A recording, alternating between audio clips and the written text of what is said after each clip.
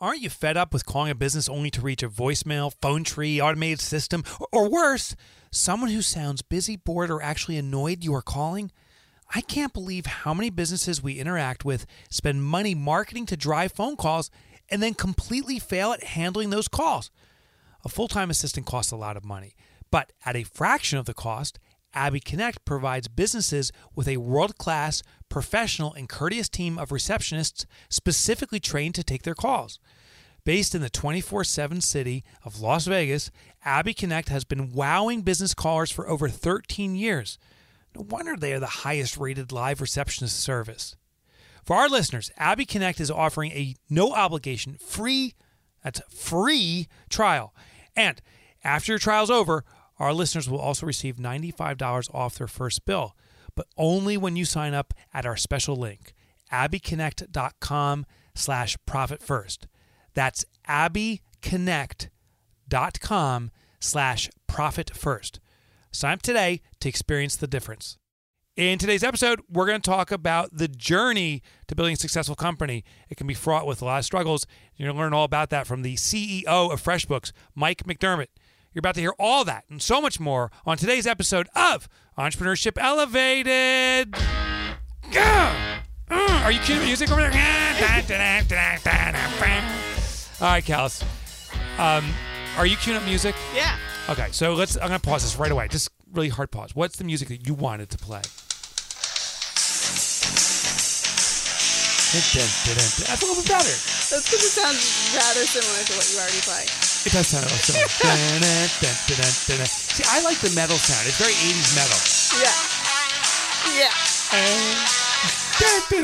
Yeah, listen, whatever you pick, I'm going to go with. Okay. But it better be freaking good. I want something that really just brings energy to the show. You know what I'm saying? Yeah. All right. Well, hey, everyone. I'm Mike Michalowicz. I am on a mission to eradicate entrepreneurial poverty. Hold on a second. I like that energy. My God, this feels like Hall & Oates from the 70s. Oh, it gets better.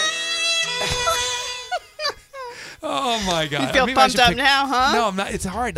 It's hard to come back from that. I'm on a mission to eradicate entrepreneurial poverty. I'm trying to do it through my books. We're trying to do it through the show. There's all different forms of poverty. Financial poverty. There is purpose poverty. There is time poverty. There is the poverty of being able to speak the English language properly, and Kelsey will make fun of me all the time poverty. We're here to fix that. And I'm joined in studio by my colleague and good friend, Kelsey Ayers. Hello, everybody. You can find us on iTunes, Stitcher, TuneIn Radio, Spotify, iHeartRadio, any podcatcher anywhere, really. And please leave us a review. If you happen to, take a screenshot of it, send it to me, and I'll send you a book. Yeah. It's Kelsey at MikeMichalowicz.com. It's with a K, Kelsey. You can figure out Mike Michalowicz as a doozy. Just got to Google it. Google it a lot. And we're sending a copy of Clockwork or Profit First or The Pumpkin Plan. And if you use one of our words in your review, like, one of the words we made up, atrocious. Yeah. There might be... What? Forculous. There may be... Storted. There may be some bonus material for you. Gemetically is that's my favorite. That is my favorite. That's my favorite. Kels, before we go to our guests, I want to know what you've been up to. Thanksgiving, in theory, is past. We're doing 4 episodes today before Thanksgiving. But what have you been up to there, Chief? Yeah. So what do you do in your family for Christmas gifts? Do you buy everybody gifts, or do you do, like, Secret Santa things? Well, you mean, but the kids, everyone gets buy everybody still. Yeah. Do you guys have, like, a cutoff? Do you still get a lot of gifts? Yeah, we have a budget. We have a very specific budget that we go with every year. We do 2 Christmases. So we do one in our house, and then we'll go to my parents' that same day in the afternoon, and then do it over there. It's really super important for my parents. My father, he's elderly, and so it's super important that we experience it there. And he goes through the same routine that we did since he was kids. He's got to take one picture of everyone. We have to get in front of the tree. The tree almost falls over. Confusion every single time. And the process is the handing out of gifts. Like there's this tradition, like one gift gets handed out to each person. Everyone opens it, displays it. Next gift gets handed out. My father used to always do that. He's just too elderly to get out of the chair. So now it's my job. I get it. I give it to him. He has to find the tag on it, like who's it for, and he can never find the tag. Well, he never could. Like, that's nothing new. That's not age related. He flips it over. Who's this for? And it's like, Dad, it's for Lisa, but he can't hear now. He's like, who's this for? Who's this from? And he gets all frustrated. Oh. It actually makes Christmas the best because it's tradition. Funny. What about you? What do you do? Yeah, I think it kind of changes every year anymore, depending. Last year, we just did it at home. My grandfather lived with my parents, so it was nice because my aunt from Florida came up and stayed. Oh, cool. Yeah, but it was cozy, and I like that. I feel like in the past few years, it's been really cozy and sweet, mostly just my immediate family. Does the Tobe hand out the gifts, or does he have like a gift hander outer? Does he go by the Tobe, or just Tobe? Just Tobe. Oh, does he go by Tobe or Toby, or? I think in our household he goes by Tobe. Yeah. Toby and his real name is Steve. That's the best part. That's the best part. Most people go from Toby to Steve. He went from Steve to Toby. Toby, yeah, because he was balding in high school. Yeah, well, it makes sense, obviously. Yeah, but yeah. So usually my nephew, who's like 13, he'll be the one to do it. He's our kind of novelty child at the moment. So. I like novelty children. Yeah, who are you? Yeah, here's two what do they call them? The 2 bits. Christmas, boy. Here's 2 bits. Get me a pheasant as fast as you can, boy. Hurry. Yes, miss. 7, boy. Do we have anything else to share before we go to our guest? Yeah, we do. Or do we have a listener? We have a review. Oh, what did they say? A shout out goes to Bebert. So Bebert left us a review on iTunes. They said, I really like listening to the podcast, and the Profit First system is a godsend for me. It has greatly helped me to wrap my head around my business finances. Thanks, Mike. Oh, you're welcome, Bebert. Is it his name's B and last name Bert? It's confusing from this. So it's B something, so it could be Bert. Yeah. Yeah, thanks, Bert. Appreciate it. Bert. We appreciate that. Did he get a book? Yeah, I got a Bert. Nice. Which book did he get? I think Profit First. A lot of people are going for Profit First. Yeah. You know what surprised me? Some people are like, oh, yeah, I never read the book. I've been listening to the show for years. That's why I love this. I love that we're giving them the book. Yeah. They have it. But, make the effort and read the book. I think it'll really help you. Why? You're listening for years. You want to increase your profitability. Don't shame them. No, that's a good point. I'm not trying to shame anyone. Maybe they're not readers. Maybe they don't grasp things that way. Okay. Well, they grasp free books. Yeah. You go to your library, you can get for free. I'm not trying to shame people. I'm like, just take action, my friend. Take action. Okay, Bebert, you're the man. You took action. So let's get to the show. Oh, thanks. I want to thank our corporate partners, thanks Steve and Receipt Bank. We'll talk more about them later, so you can avoid that infamous phone shame and wallet shame. We'll talk about that later. You know what I'm talking about. Our guest today is Mike McDerment. He is the co-founder and CEO of FreshBooks. I took a trip up to Canada to visit with their offices. Took a tour of their facility. This is a few years back. Fascinating location. First of all, it's a massive business. Where in Canada is it? Oh my gosh! Toronto. Dude, I was about to say. Sorry, I was about to say Quebec City. supposed to Thank do you. that? I was about to say Quebec City. So not even close. Montreal. No, Toronto. My guess is Toronto. Thanks, Mike. Mike, back into your hole. Prior to FreshBooks, Mike ran his own design firm where he accidentally saved over an invoice and realized the unmet need in the market for proper invoicing and systems like this. In 2003, he started FreshBooks from his parents' basement in Toronto. See, the answer would have come out if you just hang with me. Toronto. Mike has authored Breaking the Time Barrier. We distribute that book freely and regularly in our welcome kits to our new members. And is a guide of using value. It's a guide of using value-based pricing to unlock your true earning potential. It's my privilege to invite on our show Mike McDerment. Mike, welcome to our show. Thank you for having me. Great to be here. So, just give us a little sense. I suspect everyone listening to the show knows FreshBooks, and if they don't, what rock have they been living under? Give us a sense for what FreshBooks looks like today as a business. Yeah. So, I guess there's a bunch of ways to look at that, but the way we would classically articulate it is, we're about 300 people. Over 20 million people have used our software to send and receive, print and pay invoices since we started. We started, I think probably like a lot of your audience, pretty humbly with, spending about 3.5 years in my parents' basement getting things going. Okay, so that's what we're going to jump back to. So you've achieved, by the measurement of size, right, 300 employees, 20 million historical users. You've achieved the size of a very significant business, which I would assume less than 1% or maybe even 1% of 1% of entrepreneurs ever achieve. But you started exactly where we all started, in the basement. What do you attribute that degree of success, starting off that humbly? How did you make that arc wise when so many of us don't? Yeah. So, it's funny, the ingredients, if I really want to be honest about them, and it's a frustrating answer, I think in some cases, but also an inspiring one, is a lot of it's perseverance. Like we really should have given up. Today in any given month, we help people collect billions of dollars. Back then it was a different story. And, it took us 2 years to get to a place where we had 10 customers, paying us $9.95 a month, each. So we were making $100 a month, 2 years in. So, the point is, like, we probably should have quit. By all accounts, we were utterly unsuccessful, but we liked what we were doing, right? So I guess in terms of the poverty of purpose, we didn't suffer from that. We spent a lot of time talking to our customers, whenever we did, which was always like a pleasant surprise because somebody had found us and gosh, they were even prepared to speak with us on the phone or by email. We got the sense that we were making a difference for them. And I think it's that really got us going. Did you ever want to give up? Like, was there a point where you really were going to call it? For me in the early days, I don't think, I didn't have the quit of like, I want to stop this so much as I had the entrepreneurial, well, I could do this or I could do that. Siren call of like a different opportunity.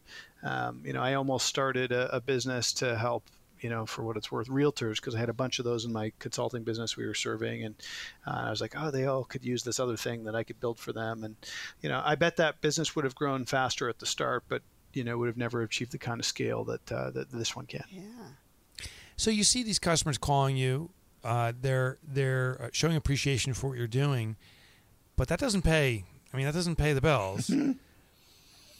Was that really enough to sustain you? And yeah, how do you get through that? Yeah, so I think there's a question of like, what is sustaining? So I'm a big fan of people when they're starting a company or a project or whatever it is like you need to figure out how to determine your own success. Don't let other people do that for you. And you need to have measures that work for you and not for others. And so there were lots of people signing up for our service every day. Like, I don't know, like 30 people a day would, somehow find us on the internet and sign up for our service. They weren't turning into customers yet, but they were finding us, and they were finding us in pretty much greater and greater numbers every single month. And so, I think if we had evaluated ourselves on, revenue and profit and all these things, we probably would have packed it in. Mm-hmm. Right. And if we, shared, hey, we're making $100 a month to $1,000 a month or whatever to somebody else, they would have said, what a joke, like you're a failure. And so what we ended up doing is, again, sort of saying, hey, we're more interested in these other milestones, customer satisfaction, the challenges like delivering projects and trying to advance. I will say, in fairness for people who are like, yeah, Mike, but you don't have, kids, or, you mustn't have had mouths to feed or whatever. I mean, there's some truth to that. I got myself into a place where my personal living expenses were relatively lower. Mm-hmm. I had a consulting business that, I actually built this business because I accidentally saved over an invoice one day running that business. Mm-hmm. And so I had a source of income from that firm that was helping serve other small businesses with marketing and website design, things like that. So I had a source of income. I put some of my own money into this thing though to keep it going. We had a founder join, and we cobbled together dollars to kind of fund those early days. But I think the point is, if we had measured ourselves by traditional means, we would have quit a long time ago. But we liked what we were doing, so we found ways to keep going. Well, let's look at this from another perspective. Maybe you should have quit. I mean, listen, in hindsight, clearly you shouldn't have quit. But maybe the better choice is you're not making money. This isn't sustainable in the long term. This will hurt your future opportunities by continuing to do something that's not working. Do you have any sense of when you really should have quit? I mean, is there any indicators that you maybe even define for yourself? Well, if we don't achieve this, then we're calling it quits. Oh, well, that's a great question to ask. I mean, I can't help but say, clearly we were right to not have quit. Yeah, clearly. I mean, clearly we were, we figured some things out. I think that, to me is a little more the entrepreneurial journey. Like I will say, I'm not every, sort of small business owner or entrepreneur. The more uncertainty, the more sort of intriguing and challenging and interesting it all is to me. I think some folks, I think of it as the difference between, I feel like the word, and just forgive me here for a second. And by the way, I cast no judgment in saying this. So let me just share with you what I've learned over the years. It's funny because I had that consulting business, and my first two clients, who I still have relationships today, are wonderful. One was like a travel in the travel industry, helping people, sort of have great vacations, and the other person was a caterer of all things. Huh. Both of them, while I was serving them and helping, them build websites and do the things they needed to run their business, in both cases, they came to points where they could have, they had to decide. They had a fork in the road. I can take a jump and either buy another facility or, invest in my own marketing and grow the business in a certain way, or I can, sort of, hunker down and go a little further and hope that opportunity will come again. And I saw something happen, whereas I saw both of them choose to not take the step into the unknown, right? And these are successful business owners, right? Yeah. They've been doing what they're doing for years. And I will say this, I just didn't understand it. For me, that jumping off point is, like that uncertainty that comes with the next thing that, you may not figure it out is what I love, right? So which is a long-winded way of saying, hey, those people are still in business today, right? They've built great businesses, different size and scale than the one I'm running now. But I guess there's a bunch of different animals. I think of, like an entrepreneur is probably a little more what I'd call myself versus the small business owner that I was back when I was working with them and that they still are. But I kind of switched gears and switched, sort of lanes and went on a different path. And so, what is the point in all this? If I'm being honest, I can barely remember the question. I think it's more, I think it's more a question of, should we have quit? Who are you, right? And what's right for you? Because I am sincere when I say there's no judgment. Like, those are wonderful people. Some people don't work for themselves at all. They work for somebody. I'd like no judgment in any of this. I just think you need to know kind of who you are, what's interesting to you, and then hey, is it do you think it'll be worthwhile to go on the journey of trying to figure this out? Because it's going to be thankless for a long time. I know you from that one meeting we had face to face, watching what you've done from afar, and this is my assessment: is you will step into uncertainty, but at the same time you're very calculated, which almost seems paradoxical. Like, here's a guy, like, I see you as a guy that says no to many opportunities because it's a distraction from your core opportunity. Yet at the same time, you're stepping into the uncertainty. It almost sounds like those would be conflicting, and maybe that's not a fair judgment of who you are. Is that a fair judgment or not? And how's it work? Let me try and speak about myself without getting too without weird. Me speaking about you. Yeah. So I have heard it said, that entrepreneurs are risk takers, and I guess. I never really see it that way. Maybe when I talk about jumping into the unknown, there's obviously risk there. But, I think of entrepreneurs as sort of, risk mitigators, right?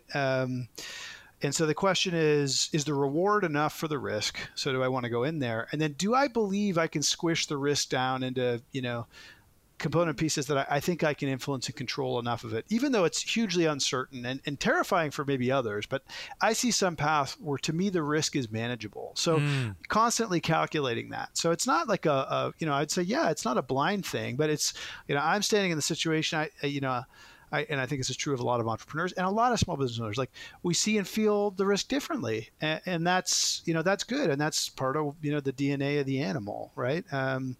Yeah, so I think there's risk in all these cases, and the job is to have confidence that you can take some of it out, and maybe you can't, and then just be okay with the notion that maybe it won't work out. Are you on a mission through your business or personally, something greater than just the transaction, more than let's make more money, let's sell more? I mean, are you genuinely trying to deliver something to the customer that betters their lives or has an impact in a way that they wouldn't realize without you? Levy, I've never been really motivated by money.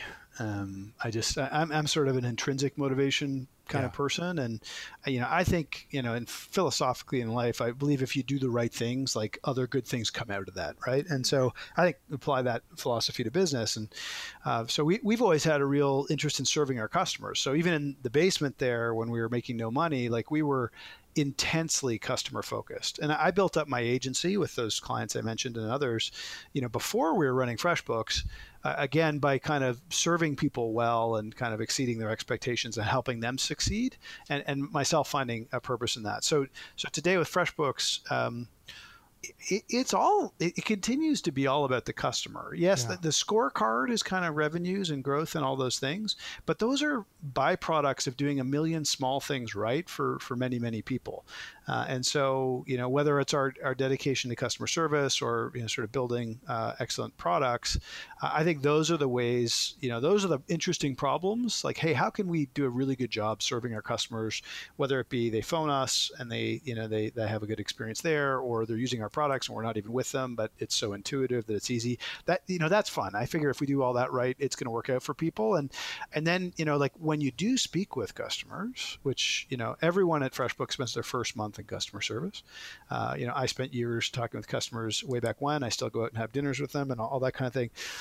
When you get connected to the real life struggles of a small business owner, of somebody out there working for themselves, trying to, get a business off the ground and find clients and serve clients, and frankly, whose mental health is influenced day to day by their clients. Yeah. Like, was it a good day because my client's happy, or was it a terrible day because, I really feel like they felt like we under-delivered for them, or something along those lines.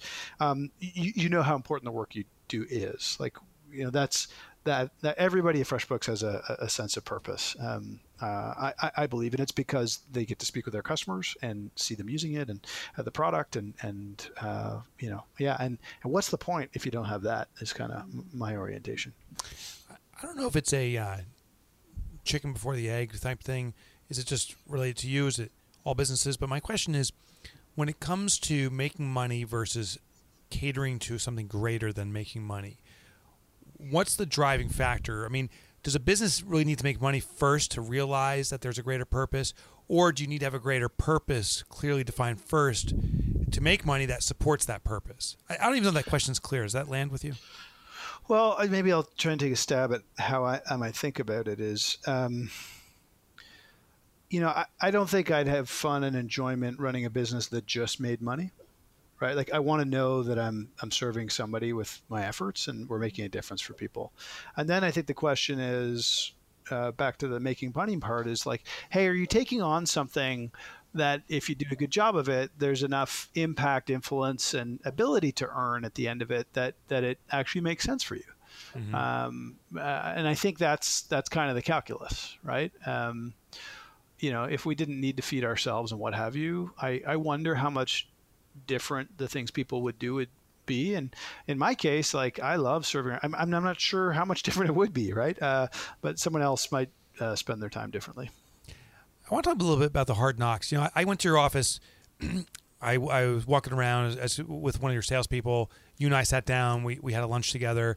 Toured around, met your team. They had the tennis tables down there. It's a beautiful office, beautiful space. It's like an industrial complex, but really it's modernized. And so that, I I look at him like, wow, this guy's had an easy ride, and look at this tremendous success he's had. Envy kicks in, and I start painting my own story of a business like yours or yours itself, saying, oh, it was easy for him, but that's not the reality. But I don't think it was easy for you. What's the reality of achieving a business like that? What was it? Was it smooth riding after you got out of the parents' basement? Well, I mean, first of all, we spent 3.5 years there, so do we get some points for that period? That's a good point. Just asking. Hey, Mom, where's the peanut butter jelly sandwich? Yeah, right. Yeah, no, it did not go down like that. I mean, listen, I like challenge and personal growth. So I think the question is, if it was easy, would I still be doing it? Is maybe another way to frame things. I don't think it's ever been easy. Right. I think the question is, do you get energy and do you enjoy the challenge? Right. For me, I don't do well if I'm not challenged in some way. And so building a company and learning how to do that, and then learning how to run it and build a team and sort of keep customers and people there's a whole bunch of problems in there. Learning how to build product, learning how to marketing product.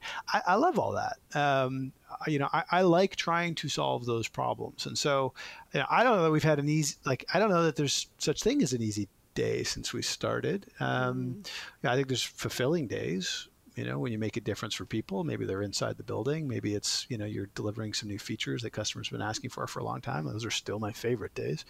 It's never easy. Right. And I don't think if you do anything that's worthwhile in this world, it's ever easy. Mm-hmm. Well, what's your relevance to the business now? I mean, day one, you might have been the guy coding and developing, doing customer service. Now you got 300 colleagues working there. Does the business even need you? Or I'm sure it does, but what's the capacity? Are you needed on a day-to-day basis? Are you needed as a visionary? And what does that even mean? Yeah, truthfully, I'm on a bit of a journey with that myself. And I would say every 3 to 6 months since we started the business, or maybe less in the early days, I've had to redo my role. Yeah. I think the phase I'm at right now, it's probably a bit of a bigger redo, but I'm looking at a world where I used to be, sort of more operationally involved and thought I had to be. Mm-hmm. Last little while, I've sort of I've built a team. They're very strong, and I'm not as necessary. And on the one hand, that's an ego bruise. On the other hand, it's like, wait a second, I kind of want to go back to resolving or better solving some of the early problems. Some of the squishy problems. Yeah. Our brand. It's been a thing that I've been looking at for a long time. I just haven't been able to get to. So, and what does that mean? It's like it's not like a logo update. It's a more thoughtful exercise to go back and get in touch with some pieces there. So I think right now, I think the next phase is, the question I ask myself is, what am I uniquely positioned to contribute? Mm-hmm. Yeah. What are the things that no one else is going to sort of care about and get to in a way that, I believe really matters, and stacking those projects up and chewing through them. So yeah, my role is turning into a little bit more of that than, hey, I'm at the weekly meeting, what are the numbers and why? I'm trying to free myself up from that operating stuff and focus more on the further out pieces. Do you ever see yourself, maybe in hindsight, that you've become an impedance at certain points, that you've inserted yourself in a role for too long and you're actually impeding the progress of other colleagues in the business itself? Well, the interesting one I'm having with myself right now is I've been an impedance on myself. Self-impeder. Right? Yeah. Self-impeder. Is that a new word? I don't know. Yeah, I think it is. It will be. It'll be in our dictionary here. Yeah. It's there we go. So a self-impeder, where I think I held on to the last permutation of my role longer than I needed to. And I think, the downside of that is, listen, I've enjoyed what I've been doing, but I'm actually pretty excited about letting go of that stuff and kind of going to some other things now, which is how you stay engaged over a long period of time, right? Yeah. So I think it's important to make sure that I sort of serve myself in a way to stay engaged and to take on those things that, as a founder, you sort of you're uniquely positioned to understand and do and help lead other people through, right? Other people can run the operations, and is another way to look at it. So that's not to say I'm not showing up to the office every day and things like that. It's just my focus and is different.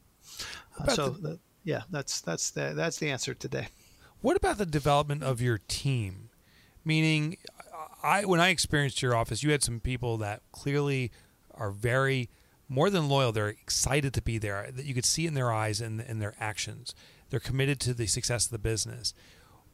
How did you develop such a loyal team? And how did you do it from the early stages, in particular, when you were working out of the basement? Yeah. And so I'm, forgive me for like wanting to say something glib, like, it's like, how do you cross the street, right? Like That's you put glib. one You did say something glib. front of the other, right? And you don't even know, you don't necessarily think about it.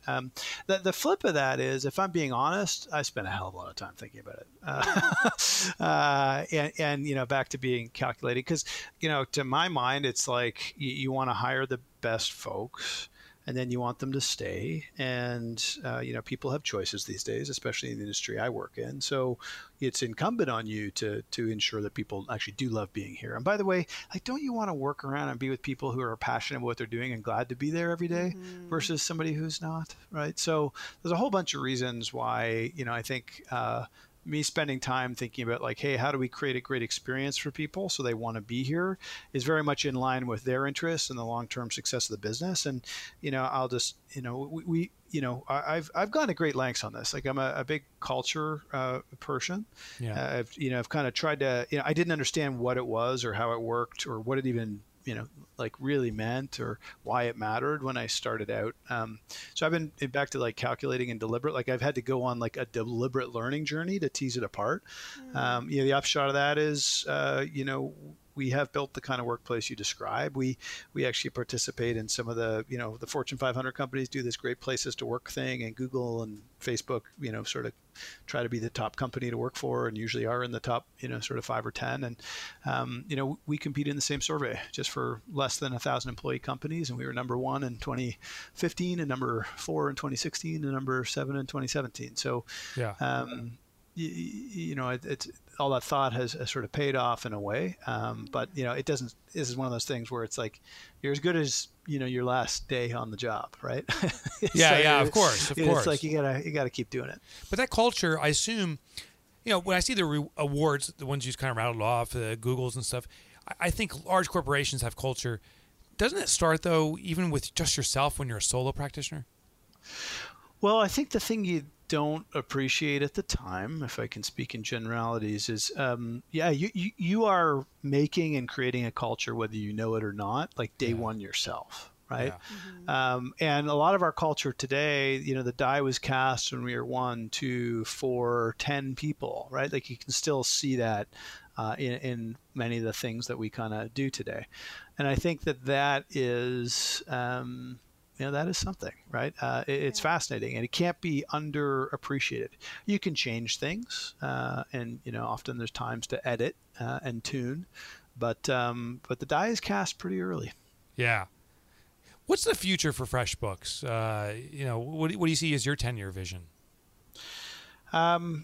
Well, we're a values-driven organization. We have 9 values and an invisible 10th one called stealth.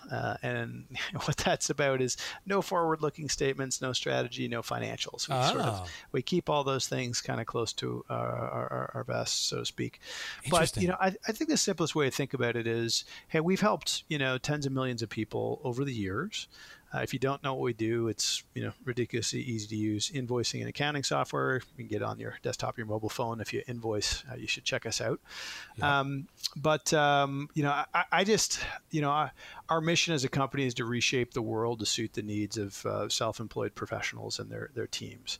And I just think there's all kinds of. We started off in sort of the invoicing and accounting software. We help people collect payments now, and we kind of actually, I would say, sort of completely redesigned how accepting payments works. So you can sign up with our service and in one click accept Visa and MasterCard. Nobody's ever done that before. And so I think, when we think about, we have a philosophy and a credo of execute extraordinary experiences every day. I think that is fundamentally how we reshape the world for our customers. I think there are other problems. It's collecting payments over here. It could be something else over there that for us to go out and take on that problem and sort of rend it from a world of complexity and pain and nuisance into something, remarkably simple, that's the direction we want to be going in. And I just see lots of problems that aren't solved for, a very important and growing number of people who are out there working for themselves, right? And really don't have the level of support that, they do as consumers. As business people and self-employed folks, we just don't have the same level of support that we do as consumers. So I have one more question for you because we got to start wrapping things up. But you've had a perspective, you've had 20 million customers, mostly, if not all, business owners. Now, I know you don't have a relationship or can even see their data. I mean, it's their own private data. But have you been able to surmise the differentiator between a successful entrepreneur and one that struggles? Is there anything that comes to mind, at least for you, as the differentiator? So one of the things that makes us different, so there's lots of, there's really not lots of accounting software choices out but one of the most popular ones, they serve every kind of business, right? Retail, right. Restaurants. We don't. Okay. And so I say this, we only serve people who, serve others. They send invoices. That's kind of the common denominator for our customers. So no retail, no point of sale, no restaurants. But if you invoice, you should really be using FreshBooks. I say that again to speak to hey, when I think about our customers and the things that makes them different and more successful, if you look at the data, it generally always comes back and says the same thing. It's like people with cash flow or whatever, right? It's like, oh, thanks a lot. That's really insightful. Right. But if I think about it personally, and you go out and you have dinner with people, I just, I think it's people who really are able to, put themselves in their customer's shoes, right? Kind of put their customer in front of them, get into their shoes and help that customer solve problems.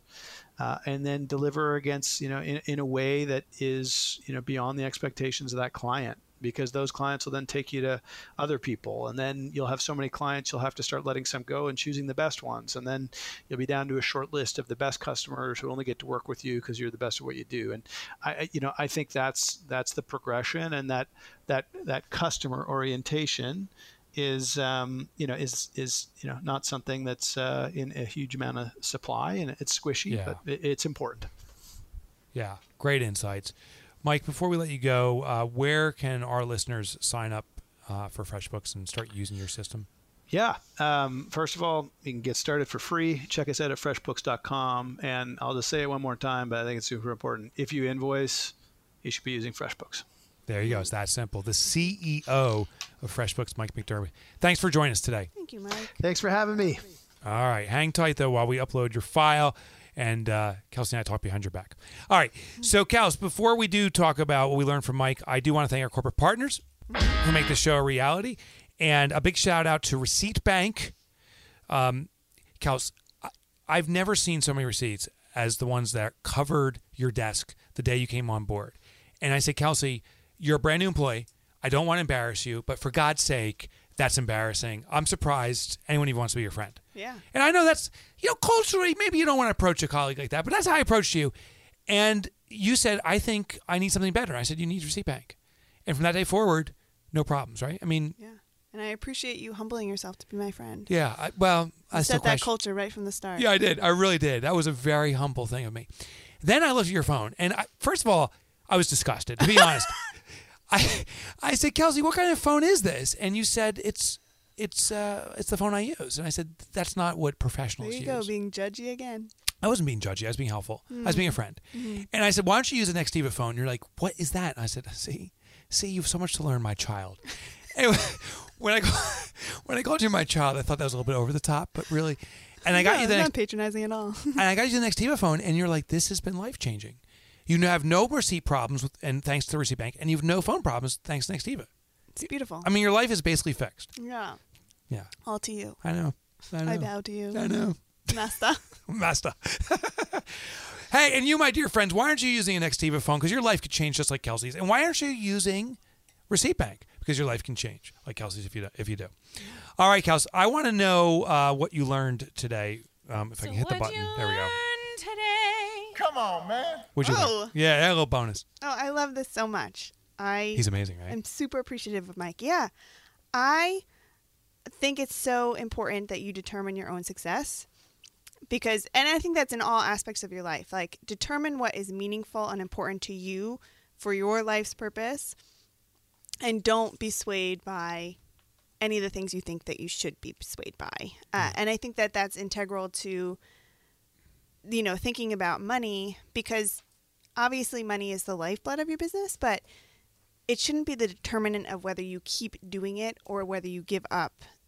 It really has to be something bigger than that, right? Like, keep your side consulting job for as long as it takes to get this thing that you're super passionate and that's serving a community that you feel you need to serve. Like, do whatever you have to do, but make sure you are in tune with what matters.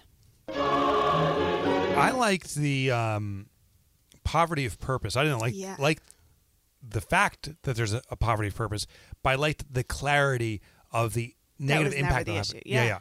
So I thought that was powerful. Yeah. I like the reference the siren call, which I believe is some mythology, right? The sirens, how they pull you in. The siren call to do different things, which is it's the Achilles heel, to make another mythological reference. It's the Achilles heel of entrepreneurs, is to be constantly distracted by different things. Right. And to me, that offset this desire to step into uncertainty because it invokes curiosity and intrigue, balanced with the intentional disregard for distraction. Right. I thought that was super powerful. Yeah. And I also love that his sort of company mission was to run things that are complex for small business owners and break it down into something that they can use that's easy for them to access. I love that. Boom. And I think it's so true because it is super complex, especially when in terms of like cash flow. Like I think setting up merchant accounts is stupid, complicated just to be able to take credit card payments. Oh yeah, well because we've done it here. Oh yeah, nightmare. And it's like, why are there so many different people kind of in the process for getting money and getting into your bank, right? Yeah, we gotta get that fixed. It's crazy. And here's the last thing is I asked him about the kind of his own growth. I mean, he started out as himself. He was the business. He started adding colleagues. He's got 300 plus colleagues, if I heard that correctly. And he keeps asking himself, what am I unique for now? And I thought that's a real powerful way. Yeah. As a business grows, we're tiny. There's 10 of us here. We're about to hire someone maybe, Hopefully. so 11. Like, we're tiny, right? I mean, but even our role, your role, my role has shifted every time we brought someone on board. I mean, think about the day you started to what you're doing today. Yeah, it's crazy. Your role shifted, my role shifted. But there's aspects that haven't. There's aspects that I probably should have let go. Yeah. Yeah, but we got to keep asking ourselves, what are we unique for to find our relevance? Otherwise, it builds redundancy and you start becoming this almost clones of each other and the progress stops moving. And I think sorry, go ahead. I'm on a roll here. I think the leader of the business really has to live into their uniqueness. Exactly. And I think, like you said, too, that is what's ultimately going to keep feeding you to be engaged within the business. Otherwise, I mean, like anything, you get bored with your role or it becomes monotonous to the point where you resent it. Like you need to kind of shift as your own needs shift. Right. Fascinating interview. Probably my favorite interview. I always enjoy our interviews, but this one was really kind of insightful to talk about a guy that I think in some regards, many of our listeners, myself, also aspire to have some of the elements of what he's experienced in his business, in our own business. Yeah. And I think as a human, just to have that kind of integrity with all aspects of life. Yeah. Super real guy. Yeah. Okay, Kels, do we have anything else to talk about? Oh, do we have any mail? We do. Got mail. Pattern baldness. So hilarious. Funny. So this comes from Daddy Fat Back? Sorry, that was Ruby Tan.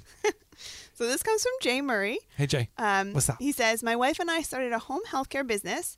If we are both getting W-2 checks, why would we still have a bank account for owner's pay? So, Jay.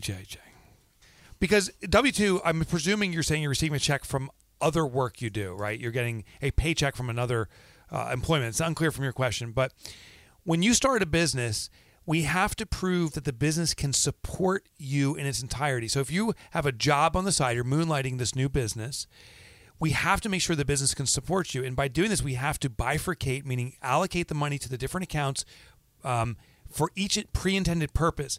if we pay you out of owner's pay, we know the business can support you. If we're not paying your owner's pay and you're living off your W-2, you're artificially growing your business. Your business is actually leeching off the other work you need to do. So you have to allocate the money to know that's really available for you. I'm wondering if he's saying that he pays himself through a payroll company. Oh, well, that changes everything. No, if you pay yourself through a payroll company, so that's an S Corp or C Corp, you actually have to do that. We have a payroll company here, but we're an LLC, so I don't get a paycheck. But if you get what's called a distribution, if you are getting a paycheck from your business, you still have to have an owner's pay account because we need to make sure that the pay is being secured for the owner themselves in addition to their employees. It's a reward mechanism. It's a behavioral mechanism. As an owner that's transferring money around, we need to know that you're being paid. Sadly, most owners don't pay themselves. They start to resent their business and hate it. But if you see that money's being reserved for you, it starts building that confidence. It's a simple reward mechanism. So you still need to do it. Wait, we do it. Yeah. Yeah, we do it. It really didn't go anywhere from there. But we do it. All right, Kels, take us out of here. Thanks, everybody. And please leave us a review on iTunes, Stitcher, TuneIn Radio, whatever you listen to. Just take a screenshot and send it to me, Kelsey at MikeMcAllowitz.com, and we'll send you a book. Book! Woo! A book of your choice, Yeah. as long as it's limited to Profit First. Or Clockwork, or The Pumpkin Plan. Like, we'll give you a choice of 3. It's not like we're going to send you Mike McDermott's book for free. Yeah. Because we have to buy it and send it to you, and it's really awkward. And we're like, hey, Mike, can you give us a deal? And he's like, no. And then, But we'll send you my book for free. Yeah. So any book you want, as long as it's one of those 3. And you leave a review. And it's a hardcover. We only send the hardcovers. We don't send you audibles. Yeah. And you do a review. And you use one of our invented words. Yeah. There is a bonus going on right now. We don't know what the bonus gift is, if there's anything. Quite frankly, it may be nothing. So count on nothing, and then be surprised if there is something. Yeah. Yeah, but be lured in by something. Yeah. Yeah, but Hey, you can get Surge anytime, though. Just Oh go to my gosh! MikeMcAllowitz.com. That's unbelievable. Yeah. Like, this is, like, what author does this? Hey, just take my books for free. Like, this is how I make my living, and it's giving it all away for free. Yeah. Because it's Have it manipulative. all. Because it's a manipulative marketing tactic. Here's what you do. Go to MikeMcAllowitz.com. I know you can't spell that. Go to MikeMotorbike.com. That's the backup. Some people are calling me Mike Motorbike now, by the way. I've been at events and they're like, hey, it's Mike Motorbike. Like, that's me. Yeah. They're like, Who's that? How's Kelsey Ayers? Somebody, she's good. She's good. So go to MikeMotorbike.com. Click on, at the top of any of the pages, it'll say get your free copy of Surge. And sure enough, you'll get my book free. No shipping, cost, no nothing. The entire book, the same one you can buy on Amazon, sent to you immediately for free. Okay. I think we're good. That's all. All right, we'll see you guys. Thanks, guys. Have a good day. Oh, Ruby has something to say. Fat Daddy Fat Back? That's right.